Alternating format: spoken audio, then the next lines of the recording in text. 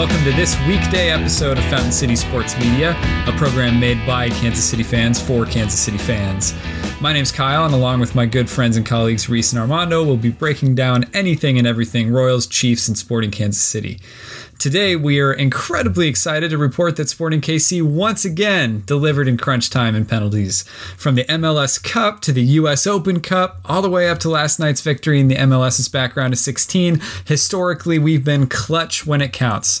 And here's hoping that the rest of this tournament lives up to those first two examples that I made, because there's a divide there. I get that. But, you know, we're all for looking on the bright side at Fountain City Sports Media. Sometimes.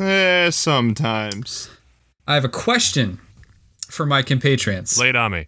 We already have introduced to our dear listeners the concept of a crushable cast, which would be a very short, very topic-specific, sometimes beer-related podcast that's just crushable, like a good session ale.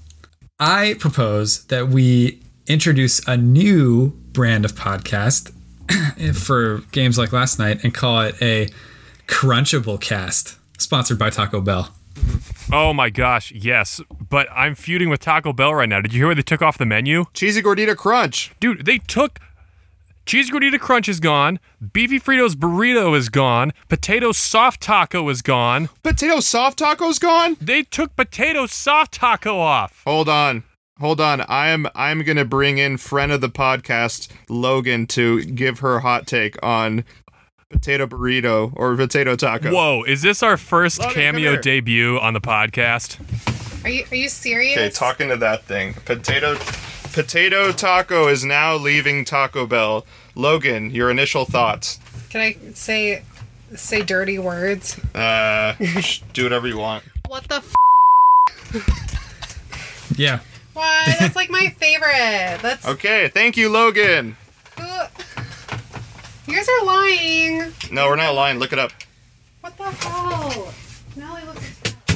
Google this stuff. This is not fake news, man. It's so sad because they're taking staples off of their value menu, which in my opinion was the best value menu in the game. And I don't necessarily want to go and get like a $4 gordita every time. I like, doubling down, get a couple potato soft tacos, get that beefy 5-layer burrito, maybe get like a Mexican pizza, some cinnamon twists, and it's like, oh, dude, throwback. That's like maybe $4 or $5 right there. It's crazy. Why are they disbanding all the items? Is it because of COVID and like shortage of meats? I mean, I don't know if it's real meat or not, but like it could be the shortage, dude. Of course it's not real meat, but we don't care about that. We're going to Taco Bell. But no, it's totally crunchable. Oh, dude, I mean... Okay, I think you guys are getting sidetracked here by your love of Taco Bell, but the real question here is... It's a huge deal. Okay, fair enough. Listen, our team performed in crunch time, so I think, by definition, that makes this a crunchable cast. All right, fine. Did you guys hear Taco Bell's getting rid of the soft tacos? Yeah, okay, so like Logan is a vegetarian and she doesn't eat meat, so that's the only thing she can get from Taco Bell, and we always go. So this is a big disaster for the Contreras household. Cold Shoulder Mondo is back. Coming at you, Taco Bell. Can we get a boo for the Houston Astros and Taco Bell? Yeah, absolutely. Man. Boo. I got to start sending this podcast to my old boss at Taco Bell, a place in Houston, because he's a huge Astros fan. No, it's okay. Okay. Anyway, moving right along. All right, so let's talk about the pre-match a little bit. We were back to the formation of having Johnny Russell on the right, Kyrie Shelton coming up the left. Peter Vermees went again with Graham Smith instead of Matt Besler. For Vancouver, I got to say the story was much larger. They were absolutely decimated personnel-wise, and they could barely field a team through most of this tournament, to the point where the biggest story pre-match was that their third-string goalie, Thomas Hasal, was going to be starting for them, as he had their previous match against Chicago. And as it turned out, one of the instances of the pre-game story being the real story, that was the story of the match. And And it's also worth mentioning that after losses to Seattle and San Jose, Vancouver basically snuck in to the tournament, which is why we didn't even mention them last week because of basically the math involved. It was really surprising that they snuck in after shutting out Chicago 2-0. Also worth bringing up that pre-match, all everybody could talk about was the Vegas line heavily favoring Kansas City. I probably would have bet money, and I apologize to all the Kansas City fans. I texted both you guys before the match, and I was like, lol, they have their third string goalie on today. I was like, this is going to be a cakewalk. And I had like texted you guys. I was like, this is going to be hilarious. Oops. Sorry, guys. Well, and at the end of the day, the fact that Vancouver were huge underdogs made Hasal's performance that much more impressive. And I guess the real question here, which we'll address throughout this cast, is what is the real story here? Is it that much about Hasal's incredible performance? Is it more... I'm just going to jump right into this because I have something anxious I have to get off my chest. Hasal played fantastic. And unfortunately, he now is added to this growing nightmare list for Kansas City teams where they're playing an opponent who's like recently called somebody up from AAA ball or from the practice academy, and they look like, they're an all-time great, put them on the Mount Rushmore right now. For the Royals, they have this problem where, let's say, like, they're playing the Red Sox and Chris Sale gets the scratch, and it's like, oh, okay, well, the Red Sox are playing newly acquired Chester Fister Muffin, and he winds up looking like the second coming of Brett Saberhagen. And that's kind of what happened last night to us. It's like, all right, we finally catch a break. Young third string keeper. Let's get some goals in there tonight, boys, and change our fortunes. And then he comes in and plays like the second coming of Gianluigi Buffon. It's like, what are we supposed to do? Yeah. I think that it's a combination of both. I will give the wall of Hasal his due. That was an amazing performance, but it's twofold because there wasn't 37 shots on goal. Like, he didn't save 37 shots. We still were taking shots that were either above the post, on the side of the post. I mean, there were plenty of opportunities, so it was a combination of we just did not execute when we were able to have possession and score a goal. Well, I got to ask a really Bush League soccer question right here because I have never known the answer to this in all my years watching soccer. What constitutes a shot on goal? Is it technically a shot that would go into the goal if not saved? Yeah. Okay. It's a shot that was on the opening of the goal. Because I feel like there were like tons of shots that were technically on goal, but maybe like hit the crossbar or went like just over with a header and stuff like that. And I don't know, I consider that a shot on goal. Well, those aren't on goal because they're not on the opening of the goal, They went over or they hit the crossbar. Yeah, I guess that's a problem I've had watching soccer like through my 29 years of life is just that the definition of what's a shot on goal. But I think we have some other definitions that we're going to argue about this evening, such as what does it mean to finish, boys?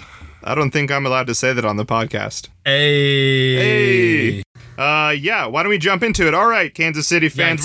This episode has already gotten so much less family friendly than our first 5. It's because Taco Bell took the soft potato taco off the menu. Kansas City fans, we have a story for you, and we're going to put it up on our Twitter poll whether Armando is right or Kyle is right. So we were coming up... But we don't have a Twitter. Oh. Wop, wop, wop. Even more of a reason for us to make a Twitter so we can make a poll so I can win this argument. Okay, so we were going through titles for today's episode, and there were a lot of great titles. I thought of a title that was very similar to a term that we use in basketball. Having a great move and then shooting the shot, but then missing the shot. So I said that the title should be called $1 Million Move with a 10-cent finish. But Kyle disagreed with me on that. Can you explain? This is a little bit putting the cart before the horse because we haven't really done our breakdown of the match yet. But let me just say that this text came into our phone after a certain number of minutes played, less than 30, in which we'd already seen some incredible saves by Hasal and some really encouraging play from specifically Johnny Russell and Kyrie Shelton, but also some great opportunities on goal early in the match. And as we'll get into, in general, our offense was strong early. Defense very much less so early. But I felt a little perturbed that the implication here would be that we looked great, we just couldn't execute at the end, when Hasal had already made like 3 excellent saves. I took umbrage at the fact that this was putting this all on our finishing. But at the 39th minute, it was 16-2 with not shots on goals, but just general shots. So my argument was that we were taking a lot of shots, we just weren't executing. I should have used the word execute, so I apologize to owner of the podcast, Regular Kyle, since we don't have a nickname for you. I'm just going to call you Regular Kyle right now.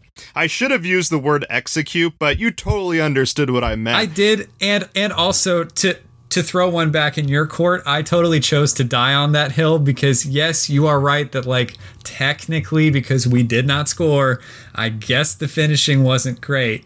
But the whole sentiment behind it just pissed me off, and I have a hard time letting things go, and that's where we wound up. Therefore, Twitter, we do not need a poll anymore. Armando has won the debate. Kyle, we can go back to talking about the actual match. Okay, I'm going to jump in here and play Wisdom of Solomon right now. I feel like I don't want that. I feel like I don't want you to say anything about this right now. I want Wisdom of Solomon. Give me the wisdom. Wisdom of Solomon's going to take the wisdom to put a pin in this, and we can come back to it later, in which I will enact the true Wisdom of Solomon. And Wisdom of Solomon sounds grumpy and tired. Wisdom of Solomon sounds lame. Wisdom of Solomon is... I can just see Reese with like a gray beard and like a huge white robe. And here's the Wisdom of Solomon. It's not dumb. It's one of the 6 things that makes up Shazam. Wisdom of Solomon sounds like he really just needs a beer. Dude, that'd be a good brewery, actually. Wisdom of Solomon. Oh, yeah. Wisdom of Solomon. Crunchable cast. So we're going to come back to... Stop trying to bring us back, Reese. You talked us into this. You don't get to talk us out. Fine. This is totally off the rails. I love Wisdom it. of Solomon says that I have always thought that the concept of finishing means finishing your move, which I saw way more finishing of our moves than a lot of people said, which would constitute finishing with the ball in a goal. Now that brings us back to our first definition question as to what pertains a shot on goal. Because I feel that if Johnny Russell puts a big old cross in, Kinda hits a volley, one hop, and it's going to go to the top corner of the goal, and Hasal jumps up and gets a fingertip on it and blocks it, is that Kinda's fault, or is that Hasal just making a crazy, insane save? I would say Kinda finished his move. The ball just didn't wind up in the back of the net. Yeah, I mean, that's also where I was coming from, although I have to say it because I've totally, I understand by the book. That's not finishing because he didn't score. So I get it. But intention is everything. Again, I will concede that Hasal made some great saves, but there were a lot of shots that were not even close to shots on goal, which is why I made that term $1 million moves with a 10-cent finish. Because like we can get into it, Zusi had some amazing crosses, right? There were some amazing just across the field, left to right. They were switching up. They were splitting the center backs. It was amazing play. Which frustrated me, which is why I brought up that title, because I was like, oh my gosh, like Zusi, I hadn't seen Zusi do that in the last couple games. Had you guys, this was new to me, that Zusi was like, you know what, I'm taking this team on my back. That's a great point. I don't know, I've seen in the first few matches that Zusi's been putting some sniper level crosses in there. That's like the one thing that I still think he hasn't lost a step on. But maybe it's the equivalent of the jump shot in basketball. It's just like, if you're a pinpoint crosser, that's the last thing to go in your game. I want to debate that a little bit because I hear you on that Zusi's offensive play has been pretty decent so far, but we saw Zusi get burned quite a few times defensively in the past few matches. Oh yeah. And I thought his all-around game was quite good this time.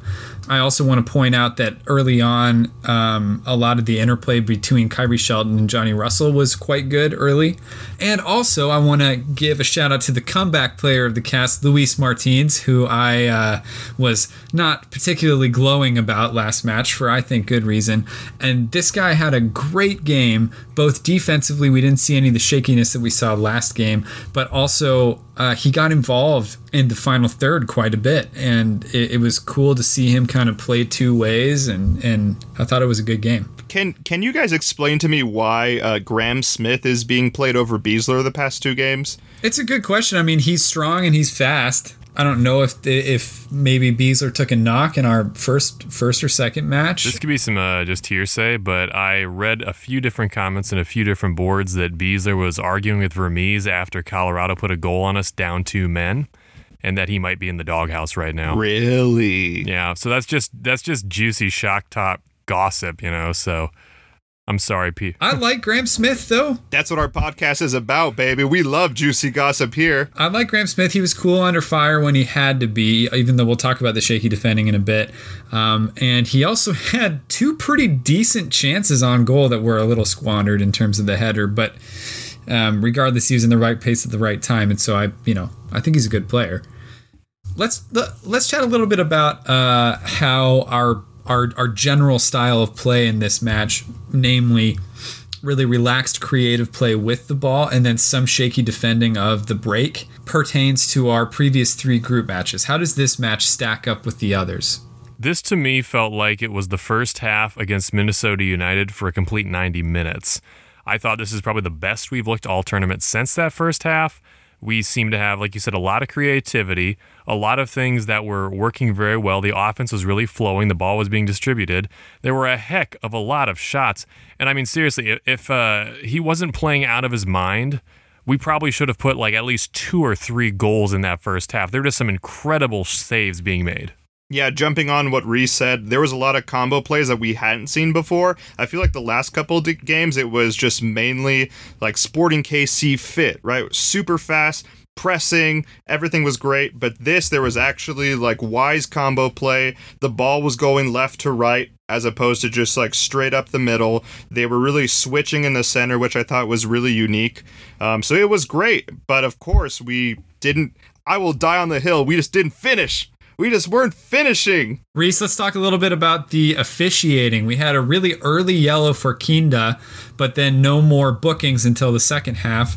And in general, the style of play in the game was not particularly chippy. How did you feel about it? Well, that's because the ref set a precedent very early on in the game and didn't let the game get chippy. He booked Kinda for that yellow card pretty early. I was surprised he pulled a yellow on it, and I was surprised he pulled it out right away, too. It's like he had his decision made the minute that guy went down. Was it a very hard foul? Yes. Would I prefer he pull a yellow like that? I think so. I think it kept the game very much in control, especially when you had a very heavy-legged, tired Vancouver team, going down the stretch that could easily get very frustrated that Sporting just kept pelting them. I thought the game seemed pretty clean. I thought he did a good job with parity on both sides. I think the only bad call was letting that guy take that corner kick when the ball was like 9 inches off of the corner circle, but... That was funny. Now that was crunchable. That was crunchable.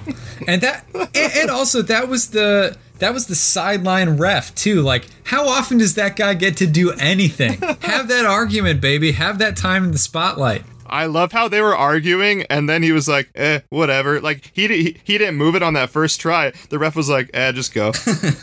Yeah, seriously. Let's talk about how this was not a fun underdog match. My definition of a fun underdog match, even as the team who's favored, I mean, let's just speak as if we're the team, as if we're not the fun underdog. If we're the underdog, we're always the fun underdog. But I'm saying, like, if your team is heavily favored, but your opponent just comes in and puts together just a complete game against you, and it's just like an epic battle between titans, I don't hate that. I think a good example of that might be, I mean, sort of the easy one is Chiefs-Rams last season. Mexico City, baby. Yeah, or Eagles-Patriots Super Bowl. Yeah, great. Another great example. This was not that, in part because of the Hasal storyline where Vancouver's keeper just put in a supernatural effort. It was incredible, paired with uncertain defending on our end, and so there were many moments of just gripping your chair in anxiety and too many chances on the break for their, frankly, tepid offense. We just gave them too many chances. So that paired with the inability to put one in the goal in regular time made this not a particularly fun match to watch. No, I agree with you, definitely. I think what's frustrating is the fact that Vancouver took it to penalties, and everyone kept saying, oh, you know, they were bunkering on us. You know, they were just playing nothing but defense and going for a counter-strike goal.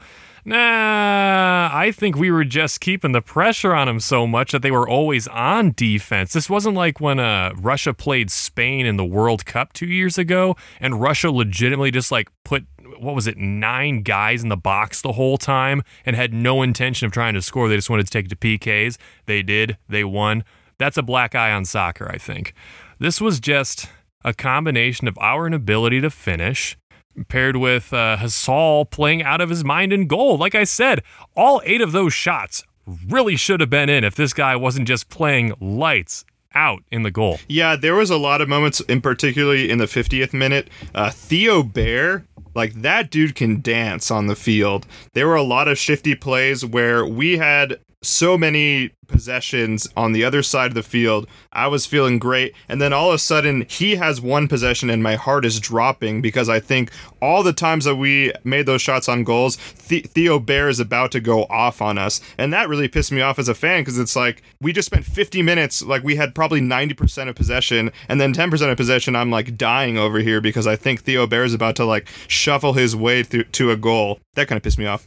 Also, before we moved into the second half here, towards the end of the first half, we had great facilitation by Johnny Russell, and then my personal favorite use of Alan Pulido as a decoy, which has been a recurring theme of these reaction casts so far, where at a direct free kick, Pulido didn't even move a muscle. He just stood there while Russell came in and just made a beautiful attempt on goal, side curving arc around the corner that Hasal still saved. It was incredible. It's just like you said, everybody's always keeping an eye on Pulido. You have to figure out, like, what's he going to do? Is he going to strike? Is he going to make a play? Or is he just going to stand there and have like 5 dudes watching him? He's the most dangerous offensive player in the MLS. So moving into the second half, our scary moments on defense and our frustration on offense just continued to rise. There were a couple of yellow cards that we mentioned earlier for Owuzu and Gutierrez early for Vancouver. And then in the 67th minute, Vermes subbed in the Rocket Squad, Adjurso and Buzio. Can we call them the Rocket Squad, or do we have a better name? I'm going to say I loved the Rocket Squad. That sounded so natural that I'm like, is he making a Rocket Power joke or like a Pokemon Team Rocket joke? I was going to say we should call it Rocket Power. Dude, can we call them the Shoobies? Shoobies. I'm going to watch Rocket Power tonight. Thank you, Reese. Woogity. I don't even know who you guys are. So the Rocket Squad came in for Russell and Espinoza, and then Vancouver subbed in Yordi Reyna as a late weapon. And for me, that was some of the only truly scary moments of the game that weren't self-induced, that weren't just caused by a defensive breakdown. In fact, the first few minutes after he was subbed in was some of the best clear-cut kind of structured play from Vancouver that we saw all night. And this is sort of included in Luis Martin's excellent play and our back line in general. Weathered that storm, and because it wound up being 0-0 into PKs, that was super important. I totally agree with what you're saying. We still have this thing where we can be peppering shots on goal for 10 to 15 straight minutes, and suddenly there's one clearance and the other team's on the fast break, and I'm on the edge of my seat saying, holy crap, we're about to blow this. And I think if it was a better, less decimated team than Vancouver, there's a very good chance we blow that last night. Not to mention, before the PKs even happen, let's give a shout out to best friend of the podcast, Melia, for some disgusting saves on some of those free kicks, just some of those general shots on goal. Man, my heart stopped so many times. So then we got to see Shallowy in for Kyrie Shelton late. I really like Daniel Shallowy, and I think he's going to have a bounce back year this season. I've always really liked him. I think he plays really hard, and he's a really consistent technical player. Anyway, anything else about all that before we move into the penalties themselves? Yeah, I want to jump. What are you seeing that's so hot on Shallowy, man? I think he's looking like a bit of a weak link right now, in my opinion. Well, Shallowy played really well a couple of years ago, is that right? And he played really well, then last year, not so great. I hear what you're saying with having the bounce back season, but like, why are we playing him right now? I wouldn't say now is the time to play him unless they're really taking this as an exhibition means nothing tournament. I think that he was a great choice for a late guy to sub in for Kyrie Shelton. Fresh legs, he's quick. I think that's fine. Yeah, because you can tell that people were gassed. I mean, I even put in my notes, Kinda was super gassed in the 83rd minute. Like, he just looked like heavy legs, which sucks because Busio and Gerso had some great goals. I had 73rd minute. Gerso just misses a little right hitting the side netting. So I feel like, yeah, if Shallowy comes in and brings that high energy, I feel like that can really bode well for us. If we add him into the Rocket Power group, that can really help us in the quarterfinal. That's a fair take. I think it's really interesting how we seem to be such a technical team, but also such a pace-oriented team.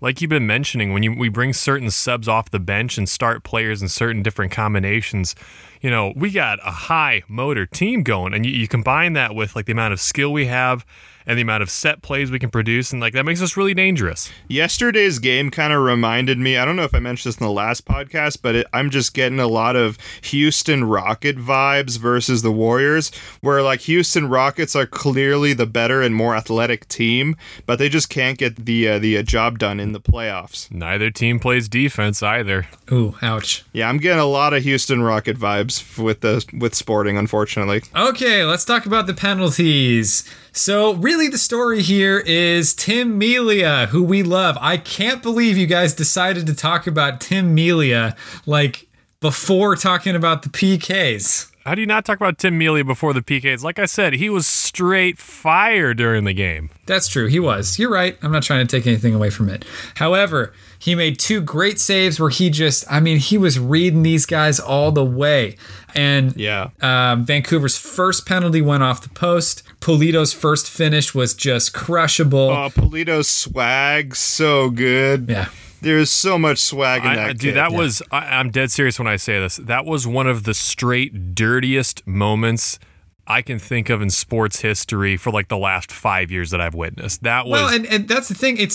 It's not so much of an uncommon move. I've seen guys do that before, but the fact that he decided to do the little hop step hezzy and make the goalie pick a direction and then just bloop it in, I've seen that quite a bit. It's always fun to see that, and sometimes like a surprising technique or like a trick shot will backfire in a PK, but most dangerous offensive player in the MLS for that very reason. And after Owusu converted the second penalty for Vancouver, it was really important that Ilie wound up sneaking one past Hasal, even though Hasal guessed right. It was a good kick, but Hasal guessed right and he was on it. And so that became even more important. And then from there, we were basically home free. Melia saved the next one. Shallowy got blocked on the next one, which wasn't great. But then Reyna, their late game weapon, got blocked on the fourth penalty. And by that time, it was just all over except for the formalities for Vancouver. And our 18-year-old young gun Busio got to ice it. It was awesome. It was a great take by Busio to ice it. It's a very good point. You know, I saw a lot of posts online of people saying, oh, Melia keeps hopping off his line before the kick, rah, you know, that's illegal. Okay, guess what? Yes, it is illegal to hop off your line before the kick, but it's like holding in football. It happens on every PK. It happens on every play. It's just a matter of how egregious you are with it. And I don't think it's cheating. It's just part of the game. It's also super badass of him to step off before and know exactly where it's going to go. Like, that is way more impressive than anything being illegal about it. Exactly. And it's not like he's charging.